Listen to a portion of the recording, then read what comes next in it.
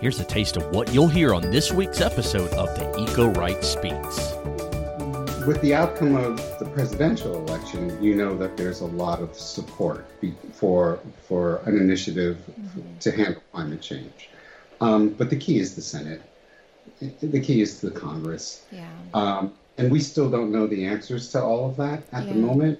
But even if, and I'll just say it, if Georgia sways to the Democratic side and the Democrats have, control of the Senate,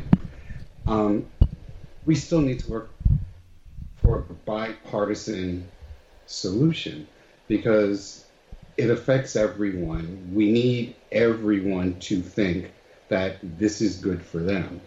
Having one party just try to jam something through, Congress just to change climate isn't beneficial in my opinion. It's not absolutely right.